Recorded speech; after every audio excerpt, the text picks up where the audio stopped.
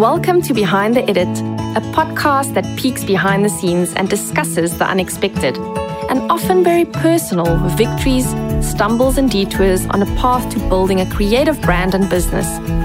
I'm your host, Christine Mankies, creative pioneer, award-winning photographer, founder of The Pretty Blog, editor, visual storyteller, problem solver, recovering workaholic, mom, and dynamic dot connector.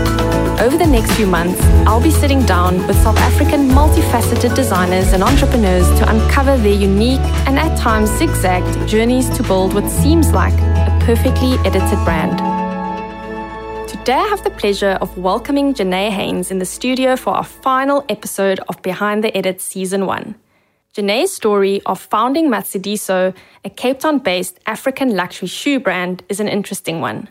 As an American living in South Africa, with a background in digital marketing, she was driven by passion and know-how to pivot her mother-in-law's ballet shoe business into a brand new company.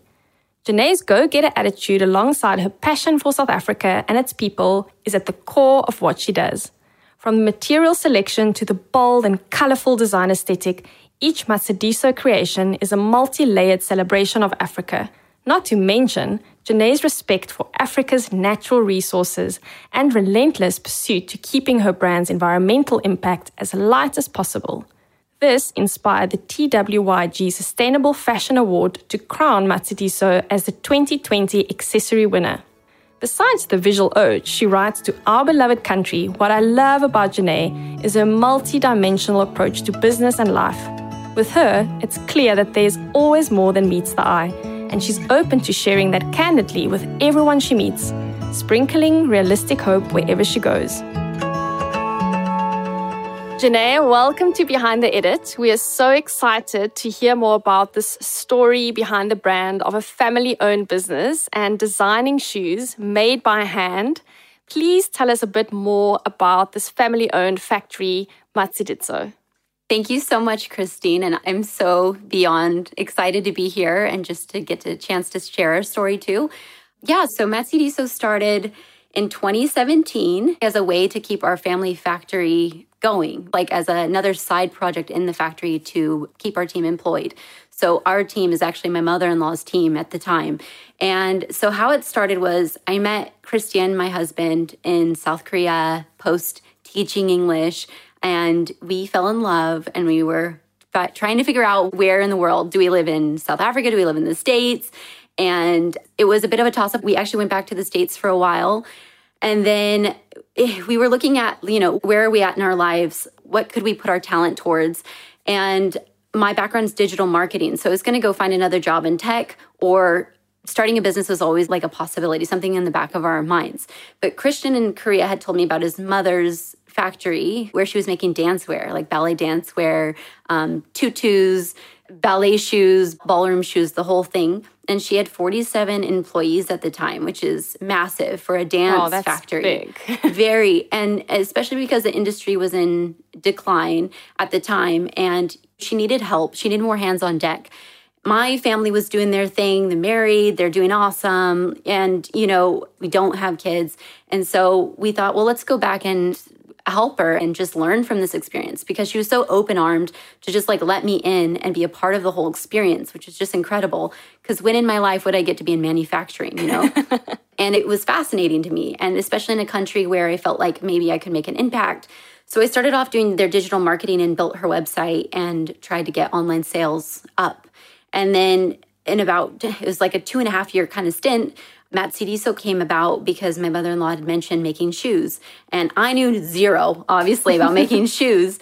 So when they had mentioned it, I was like, I don't know. And then there was a little spiel in between where I had gone and left for another company.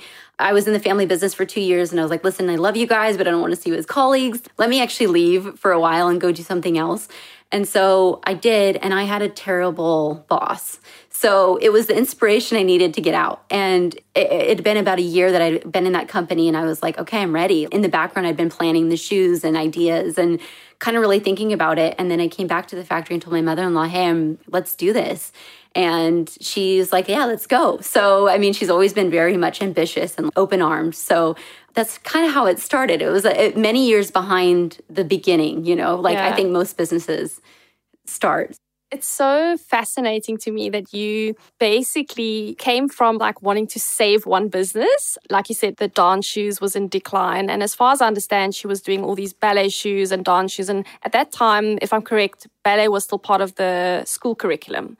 Yes. So that changed, which obviously meant that the shoe sales declined. But here you come with knowing that there's a decline and you need to do something, which I think a lot of businesses have this connection to. We don't have everything figured out and everything perfect, but you have something. I know when Kat and I spoke, which is our first episode, we spoke about having these tools, and you had a factory, which is like a massive tool. You had a lot of people that knew how to make shoes, and you sit there with actually an opportunity. Absolutely. It was an incredible opportunity. I mean, not to say we didn't have insane bumps, right? Because the shoes we were making compared to ballet shoes are very different. And it took us years to actually learn. I was basically modeling European and international shoes and thinking, how in the world can I create something that feels modern and relevant and still South African, still has ruggedness or earthiness to it that feels authentic but is well made, where it can compete internationally. And that was always the vision. So starting from ballet shoes to like, what materials do you use and how do you even begin? It was insane. But to just, like you say, have a space to start in and to have a team that was willing was more than enough to create a vision. If the vision's there and you're constantly moving towards that vision, then, I think the puzzle pieces just fall into place over time. So yeah, it has been incredible. Well, I'm so excited to hear more about those puzzle pieces because at the end of the day, I think a business is a lot of little puzzle pieces, as you've said now, that comes together. So tell us a bit more about the actual word, like the name. What is behind the name? I'm sure there's beautiful meaning behind it, and I'm very curious to hear more about that. Yes, I think when people meet me, they're really taken aback because they're like, okay, American girl with, Matsidiso, which is Sotho actually in origin. And I think Swana Basotho is Sotho. It has derivatives under each, but I think it means the same thing under all of the languages. Anyone out there, correct me if I'm wrong. But how it started was my mother-in-law told me this story that she grew up in the Free State during apartheid. And her dad was one of the first farmers to actually build Sotho homes. And she learned Sotho as a child. She's Afrikaans, but she learned Sotho and she learned other languages around her during that time. And her family was very, while obviously a horrible, horrible time in history, she didn't have the same kind of segmented situation on her farm, which was wonderful. So she had Sotho friends who were children of the domestic workers. And so her mother had a miscarriage and she was the next child born. And her Sotho family named her Matsidiso, which means comfort after difficulty. Wow. Or like a condolence or like this positive sentiment. And when she told me the story, I just knew, because it was a story of South Africa, it was a story of something that was real in history. It was a story of relationships. And I just got the goosebumps when she told me. So I was just like, this has to be the name because this brand ultimately isn't about me. I didn't want it to be about me. I wanted it to be about South Africa, what I get to experience every day as a foreigner, to get to look in. And I think at the time, I didn't realize it was a name, like a person's name with a beautiful meaning. I thought it was like Ubuntu. So I just took the name and went with it. But it's been wonderful because when I meet Sotho people at trade shows, or it's just like this instant bond and connection and conversation. And it's been really lovely. But just all sorts of people, it's a good talking point because people are like, why, what? None of this makes sense. And in the end, I feel like it's meant to bring people together in community, which is what I wanted to build the brand around anyway. It was like, how do we create shoes? But the shoes tell a story and the shoes create community and a sentiment of oneness and unity where there's, this celebration of diversity, yet unique individual perspective. So we do also a lot of blogs and stuff on women of all different backgrounds and their stories. And we've had a few men on the blog too, just explaining their perspective, their story, their background. And that's what we wanted it to be. It's like a community builder brand more than just shoes. The name itself, I think it also ties back to the story of the previous factory, if I could call it that, how it transitions. Absolutely. Maybe a hard time. And it really is a bit full circle. It's so beautiful to hear. Thank you so much. No, I think with the factory too, you're right. There's so many layers to the story, and it's a bit of a elevator ride rather than an elevator pitch. But, but I think too, with the wanting to really uplift and support our team members and upskill them and cross-train them and thinking about what it means to provide a place of trust and empowerment. Matt C.D. So the name also very much came into that, because it was like, how do we create, like you say, comfort after difficulty? How do we find hope around every corner? How do we keep persevering? And also South Africans in general are so resilient and incredible. Now we've gone through COVID, and I just know in my heart things, as grim as they can look, I just feel like there's this drive and this hope that still lives here that will find a better situation in the future. And I've always admired South Africans for that perseverance and that will and that drive. I think it's incredible. Resilience is definitely part of our heartbeat. I can attest to that. Every time I've been through difficult times, I think, why am I still doing this? But I think it is ingrained in our DNA, probably. And I think your name and the meaning, that comfort after difficulty, it ties into so many elements of even just the entrepreneurial journey. And as you just mentioned, I love that. I think we should definitely take that to heart. It's an elevator ride more than an elevator pitch, which I think is really what we're trying to create here at Behind the Edit. For us, it's important that people hear the real stories, what people really go through building a business and a brand, which brings me to my next question. You coming from a digital marketing background and obviously having quite a few tools in your back pocket to build something new and create something new out of this factory and all the hard work that's gone into years of building something. And I think as a marketer going into manufacturing, there must be quite a lot of learning along the way. So I'm very curious to know a bit more about that American girl, putting her feet onto African soil and just that question in itself, being an outsider, if I could say, with all respect, coming into an African context with the digital background, but now coming into the real workings of manufacturing shoes. Tell us a bit more about that journey and your first few weeks entering that space. I think that must be so interesting. I think the pieces somehow naturally fell into place, and I was never that overwhelmed, because I think with any business, if you have a strong team, and it wasn't always that way, but I think Antoinette, Christian's mom, just had a very technical background and a strong understanding of how to make patterns, and also a yes person. It's incredible to meet somebody who just never looked at the word no or never took it too seriously. It was always like, you say no, well, I'll find another way. There's another path. And being around somebody like that is contagious. And I give her a lot of credit, because you feel so supported, obviously, on this journey. It's not completely alone. And you really need that support, I think, for the journey that we went on, because it has been very messy, hairy, complicated.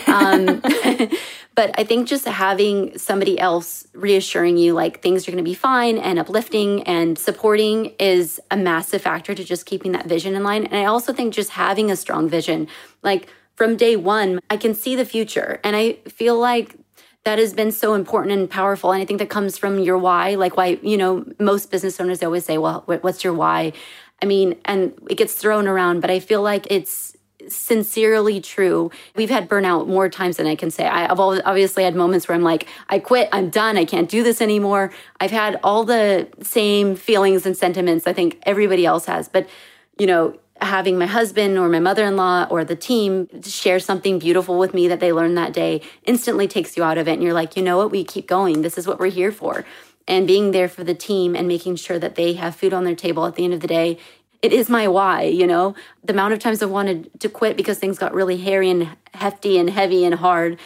It's just waking up the next day and looking at a situation, or a team member tells you something wonderful, and then you're back to passionate. And I think that's so important for the whole journey. Sorry, I'm kind of like going everywhere. No, I love this. It's all over the show. I guess there's no like linear answer to this, because I think if I knew what I was getting into, maybe I would have been more afraid. But it was a blind decision that was led by passion, and that is why we're still here. And there's a vision behind it that is very strong, and to have team members who really understand that vision. And the amount of times we've been told by other factories, don't start a handmade slow fashion factory, you're not going to make it. The amount of mentors who are like, okay, if you're going to succeed, you need volume, volume, volume. There's been so many reasons why we shouldn't do it. And our team members in and of themselves learning how to make wooden heels. I mean, that was something that was only the last year and a half. But to take literally a piece of wood that we buy from the neighbors down the road, cut up the piece of wood, carve it down, and for them to experiment with me and be willing to do that and open to it is, so the success for me is very much a shared factor. It's a team story. It's wholeheartedly not just my vision. It's them sharing it and being open enough to share the vision with me that I think is why we're still here. I mean, for me at least. So difficult times, as you've just mentioned, has been all over the show.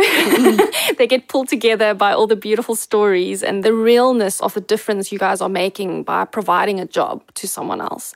I know that you, as a business, have a very strong-willed story in terms of making sure that you guys are sustainable, you're building community, which I really look up to. And I think that's so beautiful. But tell us a bit more about the inner workings of that. Like, you have this vision, you want to build a sustainable brand, you want to build a brand that uplifts community, but practically, I feel like, again, coming from a marketing point of view, it's very easy to put the beautiful PR words on paper, Absolutely. And if you have a strong marketing angle, it's sometimes easy to try and paint that picture, whether it is through Instagram, whether it's through your storytelling, visuals, blog posts, etc. But practically, again, as you said, messy, hairy, like the realness of behind the scenes. Give us a bit of perspective. How do you actually build that into the value system of what you do on a day-to-day basis? I love that question because I wholeheartedly agree with you. And I think greenwashing is out there by big companies. It's easy to paint a picture. It's a different thing to live by it. And for me, it's been very important. Well, let me just step back. So phase one is, I think, in the beginning, as an entrepreneur, you always have this grand vision of where you're going to go, and your perspective versus reality are very different things. At least for me, I wasn't very realistic. So I think like one conversation we had chatted about is like my first year, it was like, we're giving 5% of our profits back to the team. But the thing is, it didn't make an impact because at the end of the day, we were in our early years of business and you're growing and your money goes back into the business. So your profits are very small. And the other aspect is that I learned that money is an incentive and it's important, but it is not the only incentive. And in fact, there are very many other more important incentives for teams. One is just security of a job. I mean, that alone, especially now during the crisis, you hear a lot of sad stories about not only people losing their jobs, but the way they lost their jobs. So it's like the security of knowing that you're still going to be taken care of, that their back is taken care of first, even before ours. Also, sustainability, learning about, okay, I want a completely sustainable product. Is that realistic? No, because no product is completely sustainable unless you have the right eco thread and everything's recycled from something recycled. It's near impossible. And if there are brands doing that, then like mad respect. But it was something I also learned is I was trying to make everything 100% sustainable, or that was the future vision. But it was like, oh, actually, to do that, you need to jump some massive hurdles. And before you can even do that, you need to also be able to be profitable. And so you can take those profits and put them into other projects that will help you to gain that kind of vision that you want. So there's a million layers around sustainability that I've learned. But for me, with our product, it means sourcing locally and sourcing responsibly. So finding suppliers that are ethical in how they treat their employees, fair wages, that they're a byproduct of the leather industry, that the way that they're sourcing their products and they're also living with integrity is incredibly important to me. So how we vet our suppliers is important. But internally, also how we take care of our team members and what it means to empower them, what it means to build trust in a team. That is also sustainability. coming from a work environment where I felt insecure and fearful, like the job that I was in before I came and started Matsuri. So the way certain people were attacked, and for the color of their skin, for their gender, for lots of areas where you look and you're like, okay, how do we create the whole opposite? I want an environment of trust, of understanding, of a win-win, of you understand me and I understand you. Because also I've learned, you can help people that they must want to help themselves as well. So to build a positive team, you need team members who are also building each other up, wanting a future and envisioning a future that is better. And how do you do that? And I think it took a lot more time than I even understood, especially in a climate like COVID-19 and lockdown and everything, being there to answer their fears and to say, listen, like, you guys still come first. Even if we have to go in short time, even if we have to pivot, you're a team, and trying to get them to take care of each other, but also, I don't know. Sorry, I'm like kind of rambling. Let me skip back. I love what you're saying, and I'm actually going to interrupt you right there because I feel there's already so much that you can take from everything you've just said. And I know you feel like you're like all over the show, but you're not. Like, I'm hearing all these little bits that are so valuable. I actually want to highlight, if you'd allow me to just go back for a few seconds. Because it made me think, everything you just said made me think of the concept of like a family. And this idea that people say charity starts at home. There's this idea that people want to help people and people want to make the world a better place. Let's just put it simply. I like to just simplify things to the core. I love that. I feel that's how people understand things. And this idea that we all inherently, or I would like to think, we all want to make the world a better place. We want to look after people. We want to look after the planet. We want to look after the people we love. And we want to essentially build a community that can function together, even though we're all different, right? And I take that concept and I'm like, that basically is businesses as well. Businesses also operate like families in some sense. And this concept of charity starts at home is so true, and it rings very true to me. There's no use in starting a business that, and I know that it's almost become super trendy for companies to go, and this is me not looking down on companies that are doing this, it's just an observation that a lot of companies are going out there, starting young entrepreneurs with this idea of whatever we do, it has to be, a socially supportive business. Like, in some way, we need to make some social difference, whether it is for every shoe we sell, we give one back to the community or anything like that. But many times those business models, they don't look at the fact that the company needs to be profitable first, because how do you keep the doors open? That's always my question. So it's all good and well to have all these amazing intentions, but without having a structure that can support the main objective to give people jobs and to pay the salaries, you actually need to have a system that is self-sustainable and that helps itself and that makes sure that you don't need external support to make it work, right? Like, that is my first objective, to say, okay, how can this thing be self-sustainable? And that by itself is a huge system that you need to figure out. And many times it takes years. Like, I know with Pretty Block, it took us 7 years to become profitable. Now, that is a huge learning all by itself.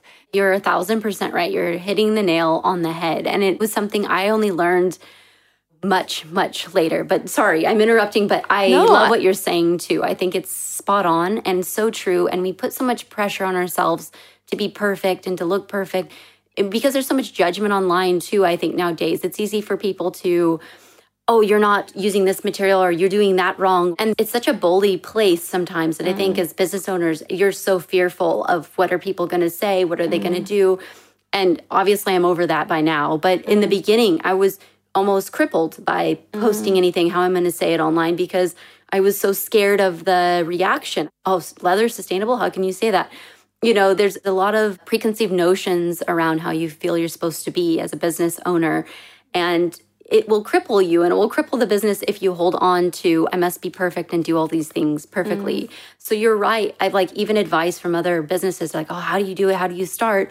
And especially on the sustainable side. And now I do exactly what you're saying. I say, listen, just choose one small little area. Don't go wide like we did, because that was insane. That was part of the, if I can say, unsustainability of our business, was that I went so wide because I didn't know anything about production. I didn't know anything about the manufacturing's woes. And so I just did what I thought was fun, which was to create. I just created and I created. Let's just have 1,000 SKUs, you know? Exactly. And Christian kept telling me, stop, Janae, stop. You got to stop designing. And I was like, but this is so fun, you know, not even understanding what they're going through. And now, obviously, my empathy is wholeheartedly in the factory. But my main point is, like, you're right. When I offer advice now to other entrepreneurs or young people who are starting, it's just like, start small, start simply, breathe, because it's not fun to be in a business, no matter how beautiful it looks, when it's stressful and large and bigger than you, and you don't know where to touch because now it's become this beast that you don't have much control over. So hone it in, start simply, just take care of you and your team, start slow. Agreed, wholeheartedly. And it can so easily become a beast, right?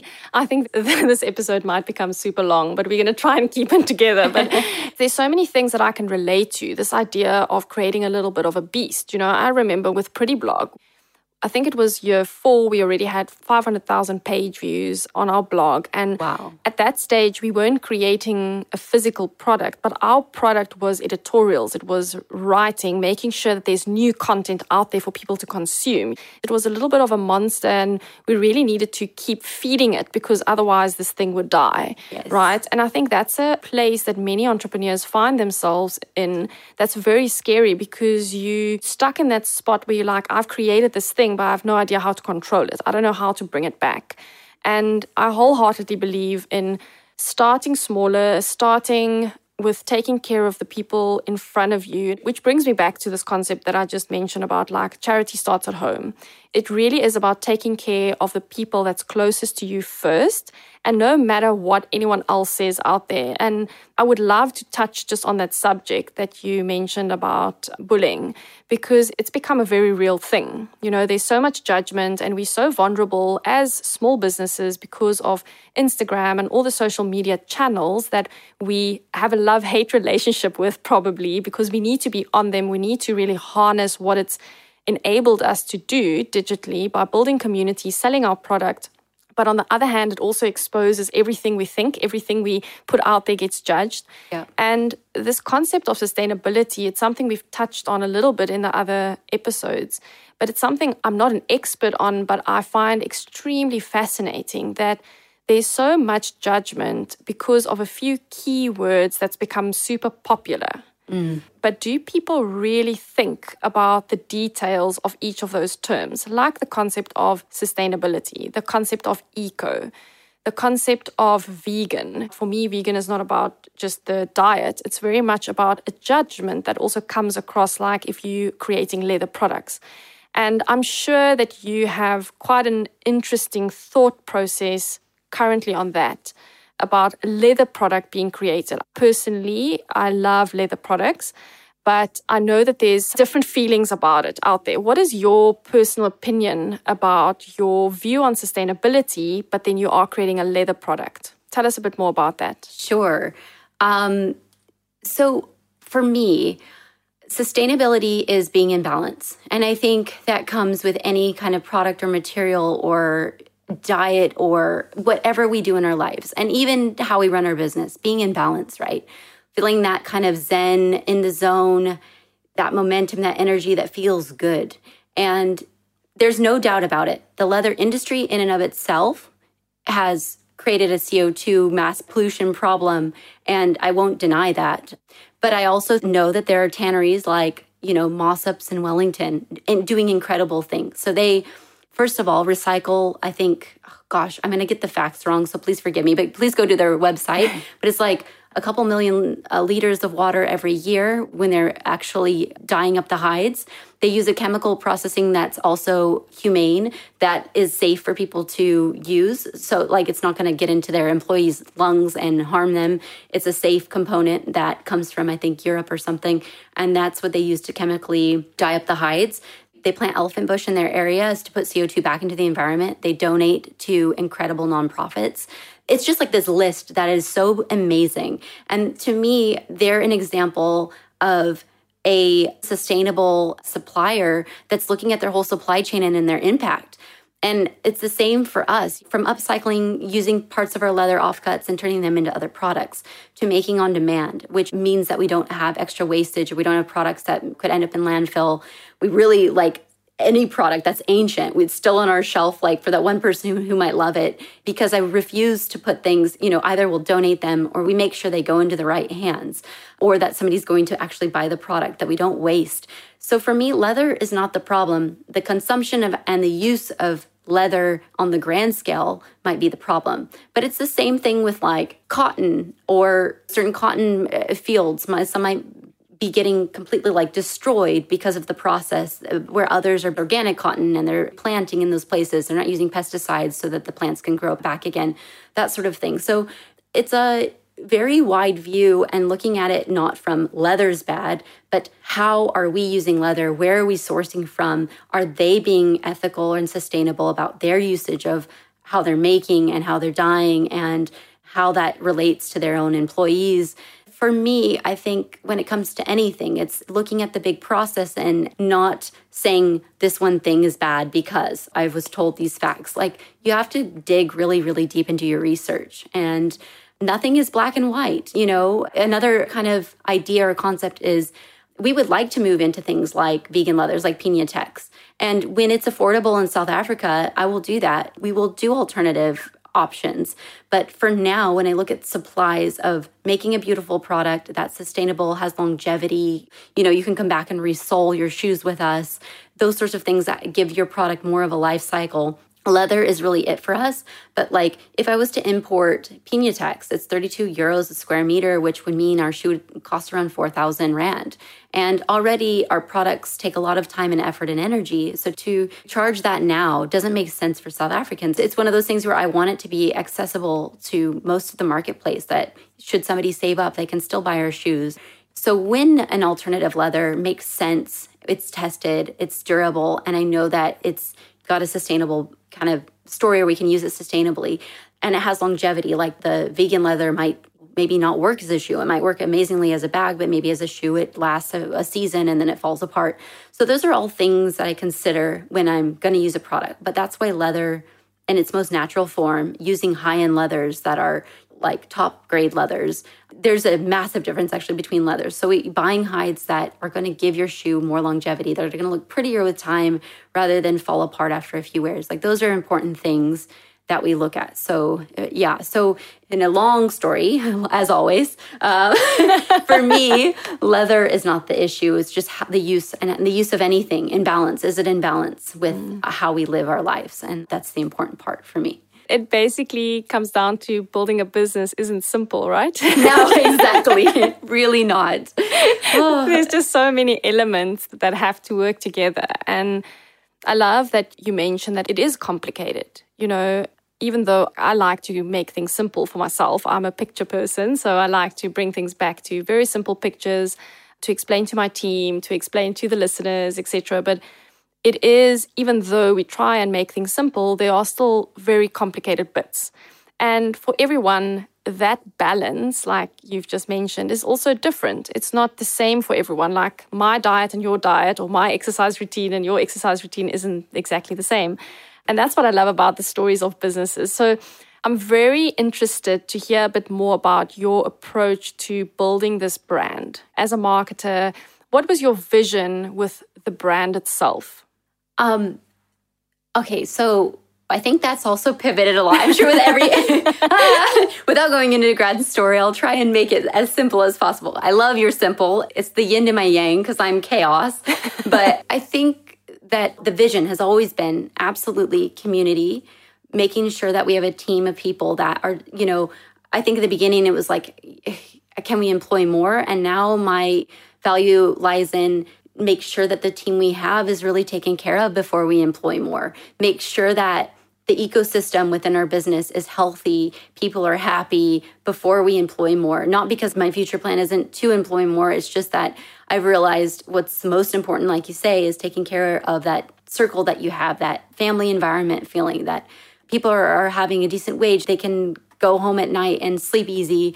They have something to look forward to, before you hire on more and then everyone's working at this rate of chaos and hustling For me, the biggest redirect has been back to balance because I've been through the chaos.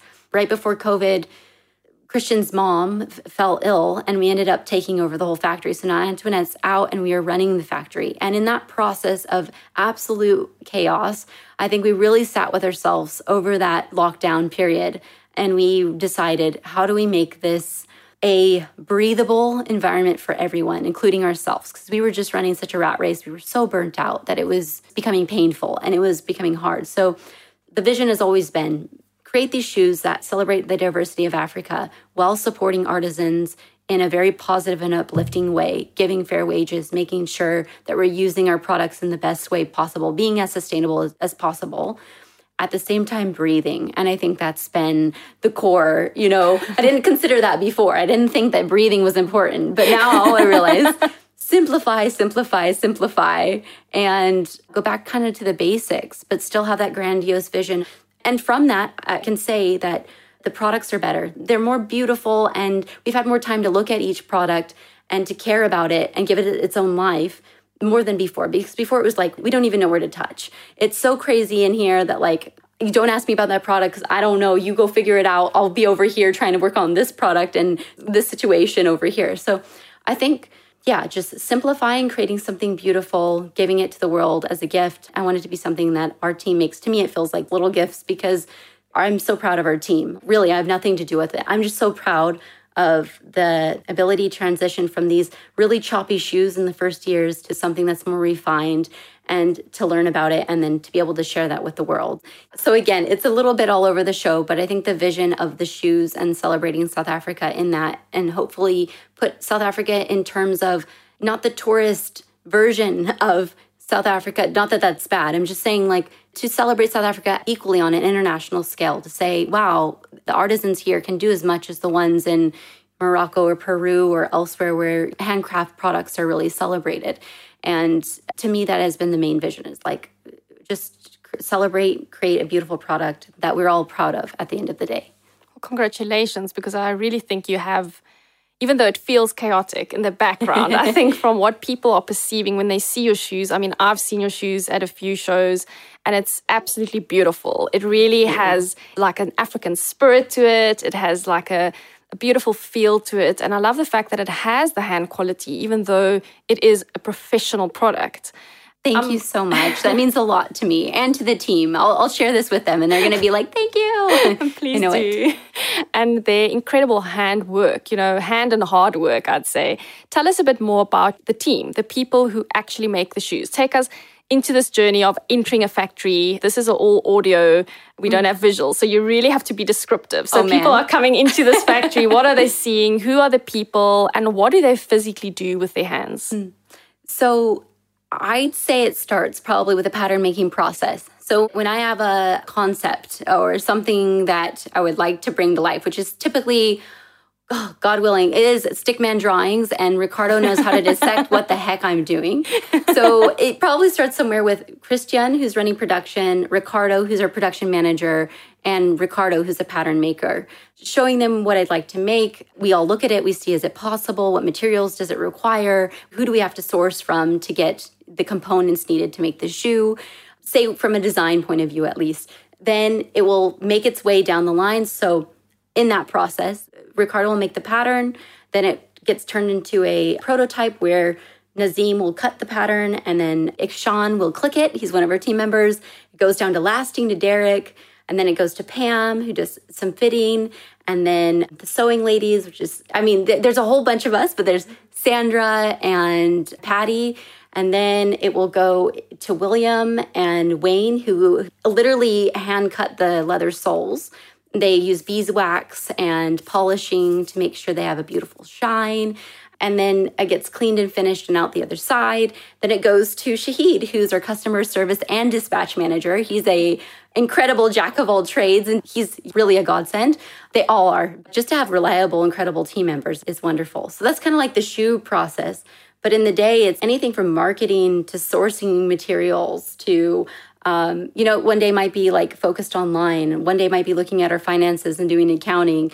Another day might be being with you in this lovely, incredible, beautiful office of yours, chatting about business. So I think you know as well, it's such a multi-layered kind of process. But the factory is warm. The people are loving. They have families. I think it's just so incredible for me to this day to be able to walk on the line and watch them make shoes. It's such a beautiful art form. And I think that's why I'm so passionate, is I don't want to see footwear get lost. You saw Green Cross, which was sadly sold, and they took their, for $1 more, they go to China. Chic Shoes closed down maybe because of Woolies' contract that pulled out, went to China.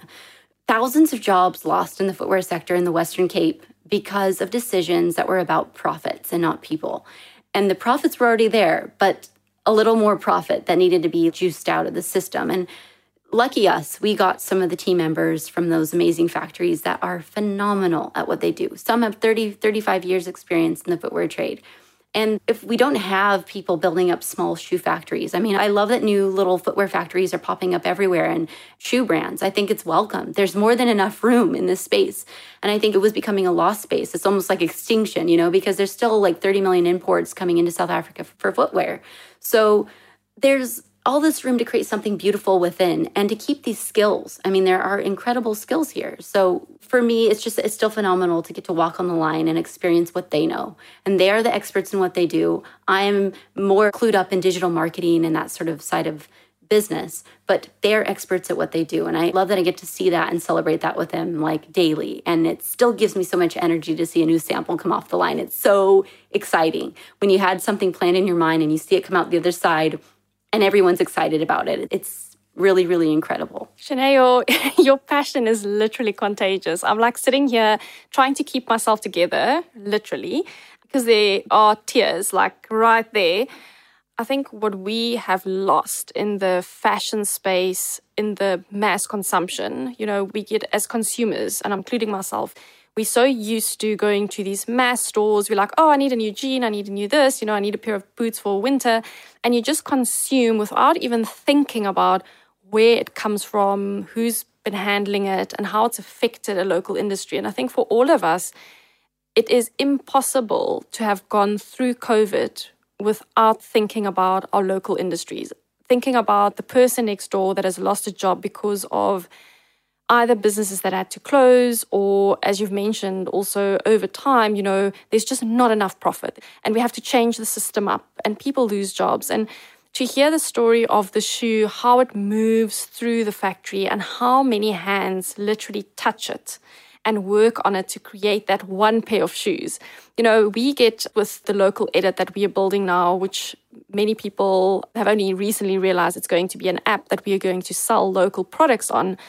The podcast is just a small part of it, and we are so excited. I'm as excited about what we are doing as it seems you're excited about your team. Can't wait to see what you guys do. It's going to be amazing. I know it. Oh, thank you so much. I think the one question that always pops up in conversation is this idea that, local is unattainable, it's not cheap enough, or we just can't afford that. And my question always is, it's the way you look at it, right? Like if I could own one pair of shoes, I know it's kept 10 families alive. I would much rather buy one pair of shoes than have 5 pairs of shoes from a mass shop, to be honest. Absolutely. And I think it's the education around local that needs to still happen over time. I do think COVID has definitely highlighted the idea that we need to support local. I'm curious to have some insight into what your experience was during COVID. You've obviously told us about quite a few pivots and a breathing time, which it seems COVID's been enabling you just to breathe and refocus. But in terms of this focus a little bit more towards local, how has that affected your business? We feel incredibly blessed because we have the most phenomenal customers that have been there year on year. And I personally feel the pivot towards local is growing. I do agree. There's absolutely still a need for an education around it. And I think a lot of the times people were looking for, say Zara has this really cool design. Where can I find it on the local market? And I think there was a time where, there were gaps. But now I really think those gaps are being filled everywhere you look. Like South African fashion is incredible. And the designers in this country are surreal. The thing is, you can't replicate the quality, the originality, all the beautiful colors, the aspects that go into that. It's a unique perspective too, because it's a South African perspective, which is full of stories and history and color and diversity and culture. And it just cannot be replicated. So for me to buy something personally, to buy something mass produced versus something local is like, why would I even? Because like you say, buy fewer, but at the same time, the uniqueness of what you can buy local, you can buy something from a chain store, but so-and-so will have it too. Whereas you buy something local and it feels good, it's beautiful, it's amazing, it has a story, it has a community behind it. I mean, what's more special than that? I do think there is an education that every brand, we've got to keep telling the story of why it's important, not for ourselves as owners, but for our teams behind us, But I do believe that the pivot is happening. We've had some really incredible celebrities also supporting us, which I think shows a lot, Joburg's side, where maybe people are more brand conscious about like Louis Vuitton and this versus a local luxury item, where I feel like that's changing now. And it is seeping through. I think the message is getting out. Having like Cyril Ramaphosa talking about supporting local is incredible. To make sure it's coming from the top. Hey, just to have every facet of society really collectively saying, let's support each other. It is filtering through. And financially, I understand because handmade is going to cost more, but it is just that pivot of I need less. In college, I was like that. I thrift and buy all these things and have millions of shirts. And then eventually it became like an illness for me where I was like, oh, I feel weird having so much stuff. And it was just a pivot of mindset. Not to say anyone should feel weird if they're still shopping, H&M or elsewhere. It's just like anything. Take one step. Try one shop out that you'd like to give a try. Have a relationship. And for me, I think the community aspect comes in that when people do buy from you, I can talk to them. I mean, I chat to our customers often on Instagram just about how their day is, where they went to on vacation, just normal conversations that have nothing to do with sales. It's just relationships. And I think that's a beautiful aspect too of local is that you will never find that one-on-one core relationship with a mass-produced company because they just can't. And I'm sure as businesses grow, they outgrow being able to talk to everybody, but you still know there's a community behind it. Or maybe the customer service person now becomes that person that's the voice for the brand that just chats to you to say, how's your day going?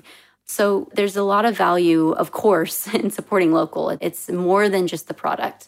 And it's in the collective that there's power, right? Like as more and more people support local, as more and more people become aware of the fact that some products might take a little bit longer than just going to the shop and picking up a product. Some products might be, I know like a lot of ceramicists we looked at, they only create on order, which is a very different mindset for a consumer because I want that cup now and I want 10 of them now. Absolutely. And it's a whole different concept, a whole different mindset that we need to tap in. But I agree with you. I'm also the first person to put my hand up. I'm going to be very real about it. I don't just shop local. I try and support as much as I can. And I've come to this question of, okay, who can I support locally? If I'm looking at a candle, do I buy from a mass store or can I support someone local? But also, all products aren't available local, but it's about taking that first step. And as a collective, we can all build up the industry. I think all the small businesses and all the small brands also have a lot to learn around customer service, about the shipping, the logistics. All of those things are going to have a few teething issues. And I know that as a brand, you probably want to ensure that your clients get things on time, etc. But you also vulnerable towards the system. There's a lot of other things that get into play. And I think that is where we also feel we can play a part in terms of this education. And it is about all coming together, the consumer and the creators, I believe. So Janelle, if people visit the website, I'm sure you have all your shapes and colors and sizes online that people can purchase. Tell us a bit more about what people will see. What type of shoes are you selling? What colors are the most popular? What designs would you say is your best seller? So without a doubt, our Aussie slip-on is a bestseller in toffee. And toffee just sells really, really well. I think it's a brilliant entry-level shoe. If people don't know our brand, they usually start there. Also, there's a difference between Cape Town has that European, minimalist, clean vibe, and we find more like Aquila, Aussie, Lindy loafers, that simplicity, but elegant simplicity will sell, whereas Joburg likes to explore color. They'll do zebra prints, the crazy metallic, the speckling, that sort of thing. So regionally, I think, and even doing trade shows, it's been so interesting to bring up a product thinking it's going to sell and learning, oh no, they actually really wanted the funky stuff, or these guys wanted the more simple, clean lines. It's very interesting for me to see what sells where. Which shoe design is your absolute favorite? For me right now, it's the Asha for a heel. So it's like this loafered heel with a brown block heel. I just think it's so fun and pretty and feels international. Feels like a South African product that could be in Europe. And that's fun for me to see. And then I think my second is probably just our Sabra sandals, which are just plain crisscross, almost like, I don't know, did you guys have Salties in South Africa, the brand? It's like a very classic beach brand in the States. Yes, I've seen it. It's just a plain crisscross, But for me, I love that one just because it's comfortable and easy and I can wear it with anything. And I like my feet being free. I like sandals. You like my sister. I like closed shoes and you like open shoes. It must be so interesting to see how people respond to the product. You just mentioned trade shows. Do you do a lot of trade shows and some international? Like, it would be so interesting to hear more about like how international people respond to your designs versus local. Yes. So we have international sales every month and we have 2 websites. We have an international website. We have a local website. And so you're kind of like redirected depending on where you're at geographically. But it's also interesting because I would have thought that internationally our funkier shoes would have sold. It really depends on the marketplace too. Because like Christian, he did it with SAFLEC, which is the South African Leather Footwear Council. We've gone to shows with them, which is like a huge blessing. We've been to Russia and Japan, Australia, a few places taking the shoes around. And each market, again, like the Australian market probably feels a little bit more like the South African market in that they are very fashionable, but they're more clean, simple, kind of have that European aspect too, where, the simpler, more beautiful, elegant, like the better, well-made kind of a thing. And then Russia would be like more funky, abstract. They like the sparkly part, like the metallic-ing kind of shoes. So it's really like, who is that target market and how do you answer to them? And London really loved our ostrich feather bags, and those are made in a different factory by Trust of Women in collaboration with Ugly Bags. It's a very cute story too. So it's so fun to see, that was in London, so it was very metropolitan and people are not afraid to take risks. They like to dress up. And I feel like that's the way it is with Joburg too. People just wear heels, you wear bright suits, and seeing the men in these like really cool locally made shway suits is so fun. I love it. Thanks so much for sharing that. And I feel like fashion is such a extension of one's personality. So what works for one person won't work for the other. So definitely a visit to the website is where people need to go and see everything that you guys offer to all the different personalities. I'm very interested just to tap into your little archive. I know you mentioned earlier that there are quite a few older products on the shelf. Are there any products or a design that you can tell us about that never saw the day of light? Something that you've created that you've never... Oh, can I? Okay, there's some good stories coming here. Please tell us a bit more about those. Oh, man. The shoemaking process to make a refined shoe, it's a lot of work and a lot of learning curves. And it all starts with your shoe last, which I didn't mention before, what actually is a very important part of your shoemaking. And it took me a little while to understand how to design around your last and that sort of thing. So I have made a few sandals, one in particular that looks legit like a furry creature. I don't know how to explain it. It was a springbok toe and it was meant to be very cool and quirky. And it just turned out to be like really, I don't know, like I want to say camel toe, but it's not it's not a nice word because it's not the one I'm talking about. I'm talking about a real camel's toe. Oh my gosh, sorry. And I'm officially making them die. So basically, it's not good. It's not pretty. That one, it's still on the shelves for someone to buy, the really extraordinarily quirky person who needs these shoes. So those are the shoes that went to die. Oh my goodness. Okay, we need to definitely come and visit that factory. Yeah, I can show you some pretty incredible experiments. Just even our shoes, to be honest, and I'm so sorry to customers from the past for even saying this, because I think we're all very judgmental in our products, especially as they evolve. But in the beginning, I'm actually surprised we even sold shoes. I won't lie. Like, I think that they were so rugged. We were learning so much and we didn't know about how to refine a product. I have shoes that I've saved that I'll always keep for the history of the business to appreciate the growth of where we were to where we are now. I'm glad I had the confidence that I had when I had it, because I've been knocked down a few times. Now I'm like way more careful. But I think it's pretty incredible to just even see what we used to do. And I show it to the team and they're like, oh man, we made that. And I'm like, yeah, we made that. We've come a long way. Yeah. But I think that is the incredible part of the constant evolution. If you think about the cell phone and you think of where we've come from, do you remember those brick phones that I think you had to like pull out like the antenna, yes. You know, that type of idea? It was almost more like a mobile huge phone. house phone. And that's where we've come from. Now we have literally like a computer in our pocket, but that constant evolution. And we're very excited to see where you guys go and the evolution of the shoe. I want to thank you for everything you're doing. Thank you for having me. Supporting the South African system, I want to say, but also investing into people's lives and investing into creating beautiful things that are coming from Africa, because I'm a real supporter for what you do. Thank you so much. And it's really wonderful to hear all the multi-layered, I think that is what I'm taking from this conversation, multi-layered areas of building a business and all the pivots, you know. Business of Hard Knocks is real. And if you want to learn what not to do, please come hang out with me for a minute and I'll tell you what not to do. Janae will be answering all your DMs and chatting about all your holidays before she sells you any shoes. Exactly. Thank you so much for having me. This has been so fun. And thanks for letting me just blah out life. You guys are going to grow from strength to strength. And I just can't wait to see what you do with the online site too. It's going to be awesome. Thanks, Janae. Keep well. Thank you. If you're enjoying Behind the Edit, please subscribe to the podcast wherever you listen and don't forget to leave a review.